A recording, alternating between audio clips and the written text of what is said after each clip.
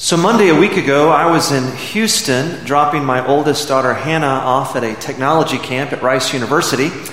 And I used to work at the First Presbyterian Church of Houston, and one of my former colleagues is still there, and so we made plans to meet for lunch. But when I went to start our old minivan to go to lunch, it wouldn't start, and I couldn't believe it because I had just replaced the alternator and the battery just a few weeks ago.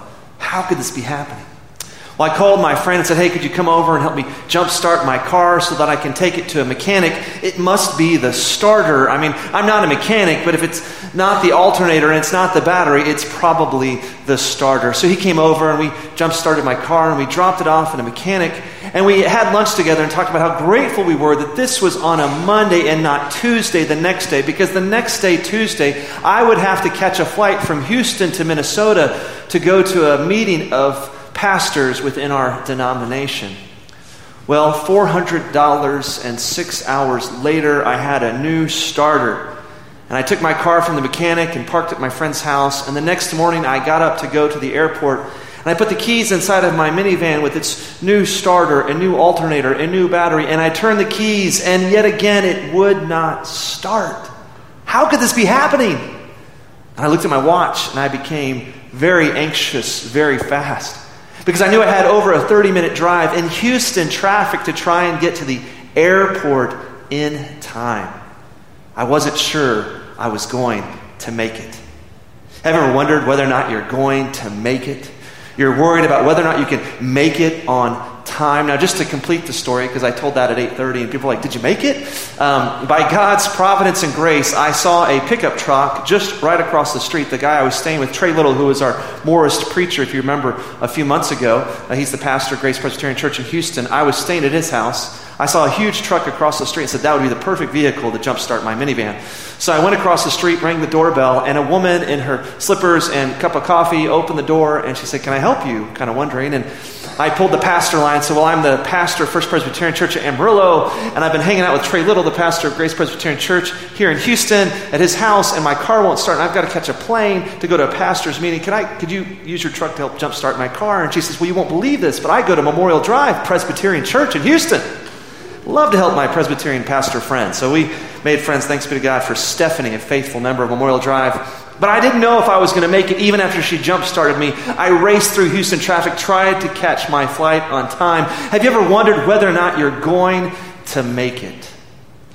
You know, as we're children playing athletics for the first time, we begin to get into that competitive stage of athletics around high school. And well, we wonder whether or not we're going to be good enough to make the team. Or maybe we make the team and we're wondering, are we going to be good enough to be on the starting squad? Or we're in school and we're doing all that we can in our academics to make the grades or to make the SAT score or the ACT score, wondering whether or not our grades and our scores are going to be good enough to get into that college that we want to attend. Or fast forward, we're now parents raising kids, hoping that they'll make it. But then we begin to wonder, are we going to have enough money to pay for the school that they get into? Yes, we can always wonder about whether or not we're going to make it. Will we have enough to pay for that college? Will we have enough for retirement? Are we going to make it? The dreaded diagnosis comes for our loved one. The treatment begins. And we begin to wonder and worry whether or not our loved one is going to make it. And if they don't make it, we wonder, how are we going to make it without them? Will our loved one make it? Will our children make it? Will our grandchildren make it? Our lives can be filled with anxiety, worrying, wondering about whether or not we're going to make it.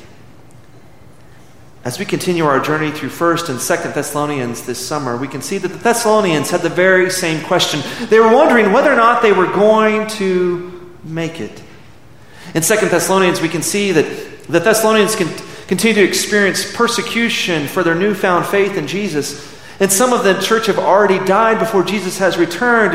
And so they're anxious. And now they're hearing rumors that the day of the Lord has already come. And somehow they missed it. They missed that plane to glory. And now they've been left behind. And they're all worried whether or not they're going to have the faith to make it. When we begin to worry and become anxious about whether or not we're going to make it, what should we do? Let's listen to what the Apostle Paul told the Thessalonians that they should do in the midst of their anxiety. Please turn to 2 Thessalonians chapter 2. It may be found on page 1259 of your red pew Bible. 2 Thessalonians chapter 2, beginning with verse 1. But before I read God's word, let's call upon His Spirit again to guide us in the reading and preaching of His holy word. Please join me as we pray. Gracious and loving God, we thank you that you inspired Paul to put pen to paper, to write a letter of comfort to that church in Thessalonica. Oh God, as we turn to your word this morning, may your Spirit speak to us, that we might hear from you, that the words of my mouth and the meditation of all of our hearts might be acceptable in your holy sight. Through your Son's precious name we pray, and all God's people said, Amen. 2 Thessalonians chapter 2, beginning with verse 1. Listen to the word of the Lord. Now concerning the coming of our Lord Jesus Christ and our being gathered together to Him, we ask you, brothers, not to be quickly shaken in mind or alarmed, either by a spirit or a spoken word or a letter seeming to be from us, to the effect that the day of the Lord has come. Let no one deceive you in any way, for that day will not come unless the rebellion comes first and the man of lawlessness is revealed, the son of destruction, who opposes and exalts himself against every so-called God or object of worship, so that he takes his seat in the temple of God, proclaiming himself to be God. Do you not remember that when I was still with you, I told you these things? You know that what is restraining him now, so that he may be revealed in his time. For the mystery of lawlessness is already at work. Only he who now restrains it will do so until he is out of the way. And then the lawless one will be revealed, whom the Lord Jesus will kill with the breath of his mouth and bring to nothing by the appearance of his coming. The coming of the lawless one is by the activity of Satan, with all power and false signs and wonders, and with all wicked deception for those who are perishing, because they refuse to love the truth and so be saved. Therefore God sends them a strong delusion, so they may believe what is false, in order that all may be condemned who did not believe the truth, but had pleasure in unrighteousness. But we ought always to give thanks to God for you, brothers, beloved by the Lord, because God chose you as the first fruits to be saved, through sanctification by the Spirit and belief in the truth. To this He called you through our gospel, so that you may obtain the glory of our Lord Jesus Christ. So then, brothers, stand firm and hold to the traditions you were taught by us, either by our spoken word or by our letter. Now may our Lord Jesus Christ Himself and God our Father, who loved us and gave us eternal comfort and good hope through grace, comfort your hearts and establish them in every good work and word. Here ends the reading of God's word. As the prophet Isaiah tells us, the grass withers and the flower fades, but the word of our Lord stands forever. This is the word of the Lord. Thanks be to God. Now concerning the coming of our Lord Jesus Christ and our being gathered together to Him, we ask you, brothers, not to be quickly shaken in mind or alarmed, either by a spirit or a spoken word or a letter seeming to be from us, to the effect that the day of the Lord has come.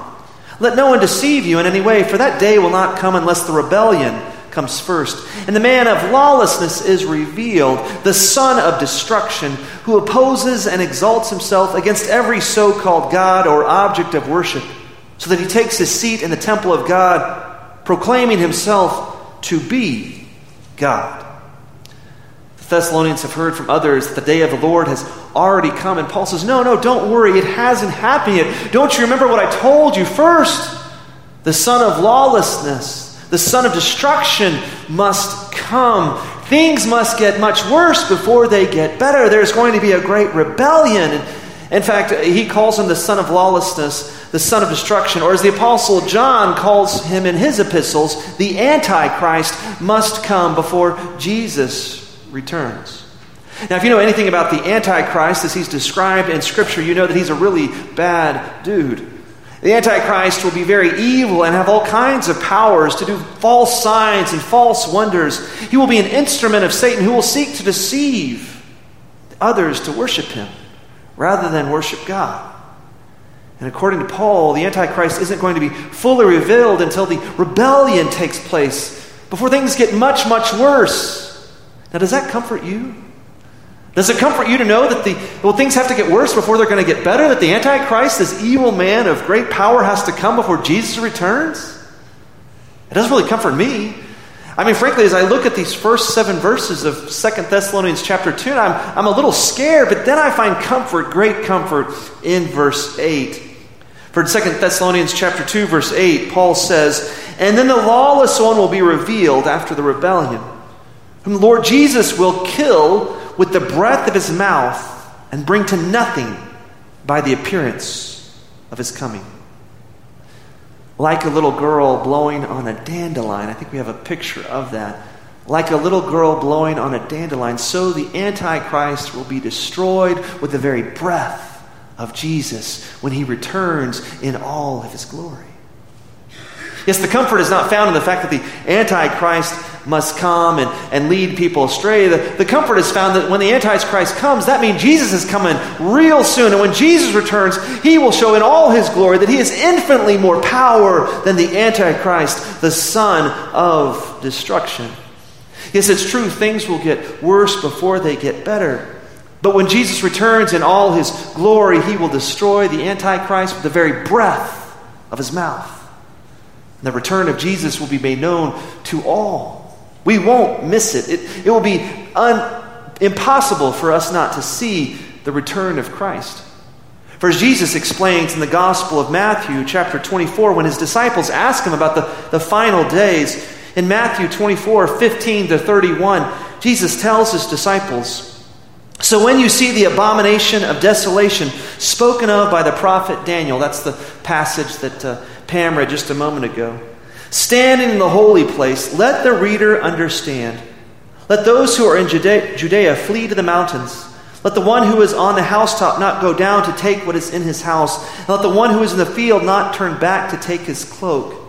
And alas, for women who are pregnant and for those who are nursing infants in those days, pray that your flight may not be in winter or on a Sabbath.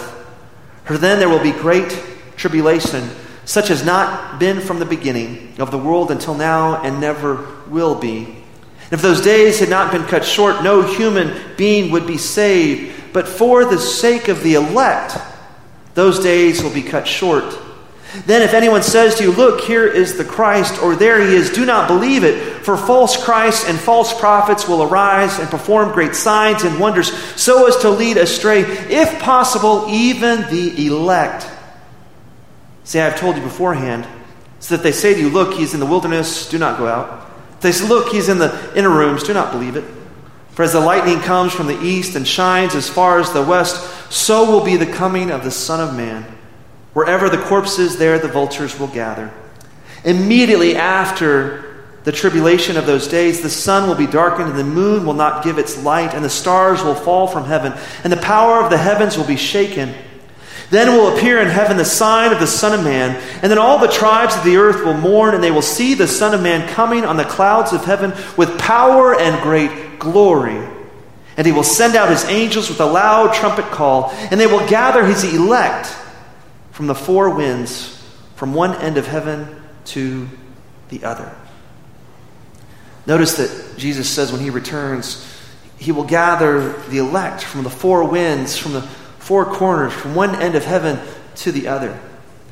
You know, as Presbyterians, we're often pegged as the frozen chosen. You know, the theologian who helped start the Presbyterian Church, which is the type of government that we govern ourselves where we're elder-led, is John Calvin. And he wrote about predestination and election, but it wasn't the primary focus of his writings. And in fact, he didn't invent it. He didn't make it up. Jesus talks about the elect. Paul writes about being chosen and predestination.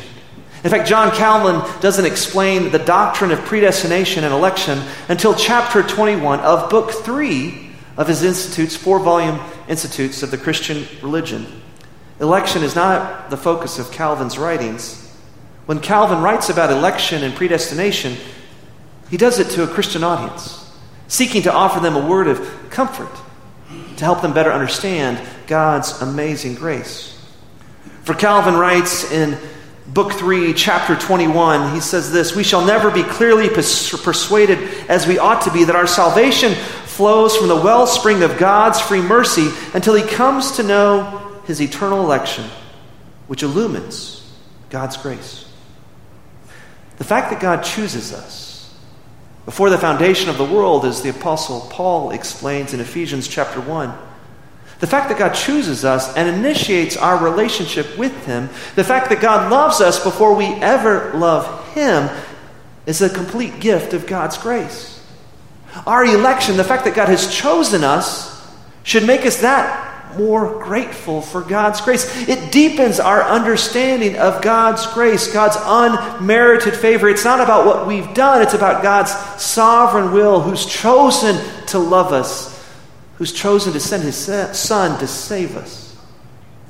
Notice in verse 13 of our text, Paul offers a word of comfort to remind them that they were chosen. 2 Thessalonians chapter 2, verse 13, "But we ought always give thanks to God for you, brothers, beloved by the Lord, because God chose you as the first fruits to be saved through sanctification by the Spirit and belief in the truth." God chose to reveal himself to the Thessalonians by the preaching of Paul, by sending the Apostle Paul to the church of Thessalonica so that he might preach the gospel and they might have ears to hear the good news of God's love. Yes, Paul is reminding the Thessalonians that God chose them, for God called them through the gospel that Paul preached to them. So that even though this life is hard, and even though they're facing persecution, and things are not easy, God has chosen to love them, and God is not going to abandon them. God will be with them to the very end. God is going to make sure that no matter what happens, they will make it. Now, in the Presbyterian Church, we describe this biblical doctrine of making it to the end as the perseverance of the saints. Simply put, once saved, always saved. As Jesus states in the Gospel of John, chapter 10, 27 to 28, when speaking about his disciples, he says, "My sheep hear my voice, and I know them, and they follow me. I give them eternal life, and they will never perish, and no one will snatch them out of my hand." My brothers and sisters, the good news is that Jesus Christ will never let go of us. We may stray, we may stumble, we may fall, we may rebel, but God never lets go of us. He continues to hold on. We will, in fact, persevere to the very end. The Westminster Confession of Faith explains it. In fact, it's in your bulletin this morning. You can see as the affirmation of faith. I'm going to have you affirm later this opening line from chapter 19 of the Westminster Confession of Faith. It says this: "They whom God hath accepted in his beloved, effectually called and sanctified by his Spirit, can neither totally nor finally fall away from the state of grace, but shall certainly persevere therein to the end and be eternally saved." We may stumble. We may fall. We may rebel against God. We may even think that we're letting go of God, but God, Jesus Christ, never lets go of us. Yes, my friends, we're going to make it because Jesus made it. Please turn to your neighbors and tell them, don't worry, we're going to make it because Jesus made it. Don't worry, we're going to make it because Jesus made it. Amen? The snow caps may melt, the water levels may rise, the floods may come, the earth may give way, and the mountains may stumble into the heart of the sea, as Psalm 46 states. But we shall not fear. We know that we're going to make it because Jesus made it. He made a way for us. For Jesus came to this earth as the Son of God to save us. He's not going to abandon us and leave us behind. We are too important in His eyes. He loves us too much to leave us. As He states in the Gospel of John, chapter 15, when speaking to His disciples, He says, "Greater love has no one than this, that someone lay down his life for his friends."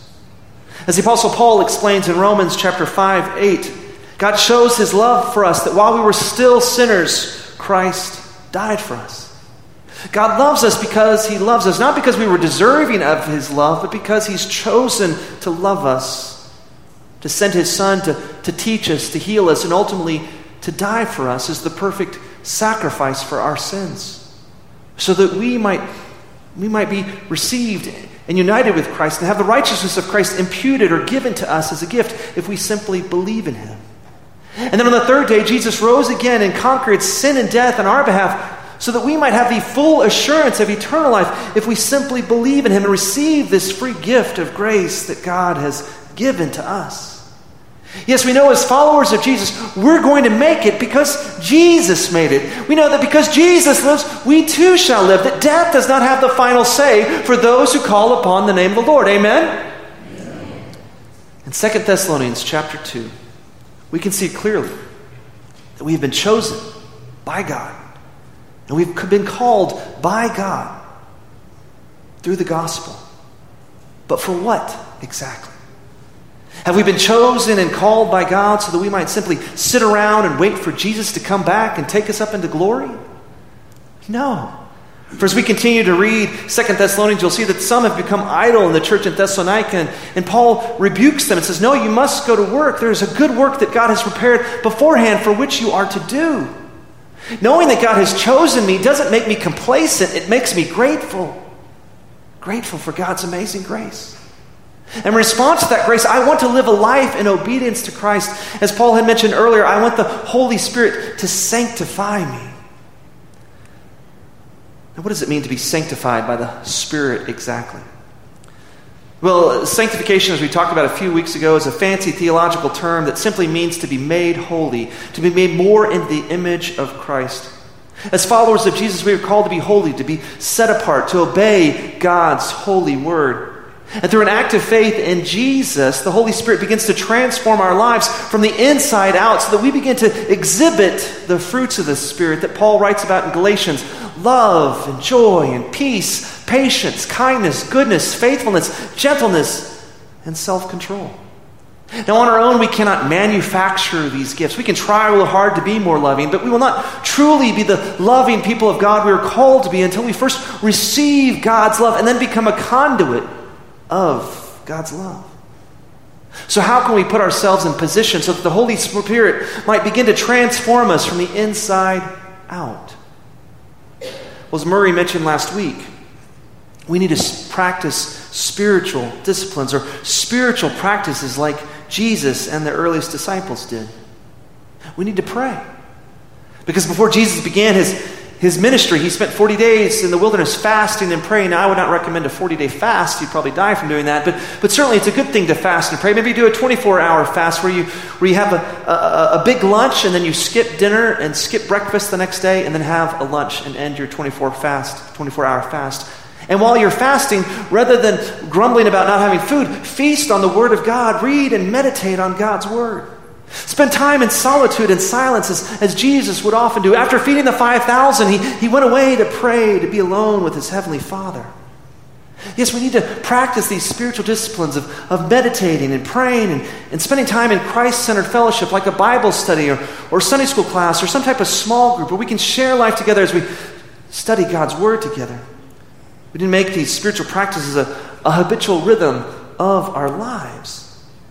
Then the Holy Spirit will use these practices to begin to transform us and make us more holy, to cleanse us from the inside out. Reminds me of when I was single, I went to the dentist, and for the first time in a long time, I had a cavity. This was before I was married. I had a cavity, and I couldn't believe it because I brushed in the morning, I brushed in the evening. And so the dentist asked me, he said, well, do you floss? Oh, I floss. How often do you floss? Every now and then. And that was not good enough. And he began to give me a 10-minute lecture on the importance of flossing, making sure you get that floss in between your teeth to get those particles of food so that you don't have any cavities. Well, that night he put the fear of cavities in my heart and mind, and so I bought a bunch of floss, and I've been flossing ever since. I haven't had a cavity since, thanks be to God. But while I was in Minnesota, I ran out of dental floss. And I'd eaten corn for dinner. It was a bad scene, and I was brushing as best I could to try and get those pieces of corn and getting toothpicks, and I didn't feel satisfied until I was able to get floss the next day. Yes, if you begin these spiritual practices and do them enough, when you skip a day, when you stop reading God's Word just for a day, you'll miss it. You'll feel like you didn't do something you should have done. We need to develop that spiritual practice. of meditating on God's word. As Paul will go on to remind the Thessalonians that they need to stand firm and hold to the traditions that you were taught by us. Those traditions, those promises, those words of God and the apostles, the traditions of Jesus. It says we take time to meditate and pray God's word, or as the Apostle Paul states in verse 15, to hold to the traditions they were taught by the apostles, then we will find peace in knowing that because Jesus made it, we're going to make it as well. And we know that we've been called by God not only to be saved, but to be sanctified, to be made holy. And for what purpose? Is it not to preach the gospel to others? For the Thessalonians were saved because Paul went to preach the gospel to them. And his word had great power because Paul was living into this relationship with Jesus. He exhibited God's love. I just drove from Missouri, the show me state. And in Missouri, words are cheap, right? Show me what you believe. Show me in actions. Actions speak louder than words. If we want our message of this saving love, of God's amazing love, of God's electing love to have power, then we've got to be a conduit of God's love. We've got to exhibit it. As Paul writes in that final verse of our text this morning, in both work and word. May we take the time we need to sow to the Spirit, to connect to Christ, so that the word of Christ might be lived out in and through us, so that our words might have great power, knowing that we've been chosen and saved, not just for our own selves, but so that we might be a conduit of love to others, so they might hear the gospel and be saved. Please join me as you pray. Gracious and loving God, we thank you so much for your amazing love. We thank you that you're the God who has made yourself known to us in Jesus Christ, and you're the God who has chosen us, called us through your gospel to be glorified in your Son, to live a life as sanctified followers. We know that our faith and our sanctification is evidence of our election. So Lord, help us to live into that. Help us to sow to the Spirit, to take the time we need to listen to you by reading and meditating and praying on your word every day, so that we might exhibit your love, so that we might be an instrument of your grace, so that as we share the gospel with others, it wouldn't just be in word, but it would be in power and in works in our lives. That people would see how Jesus has changed our life, and they'll want to hear why, and they'll want to follow him as well. Oh God, we thank you for the comfort we find in your word, that you will never leave us nor forsake us. That because Jesus made it, we know we'll make it as well. Help us to share that good news with others.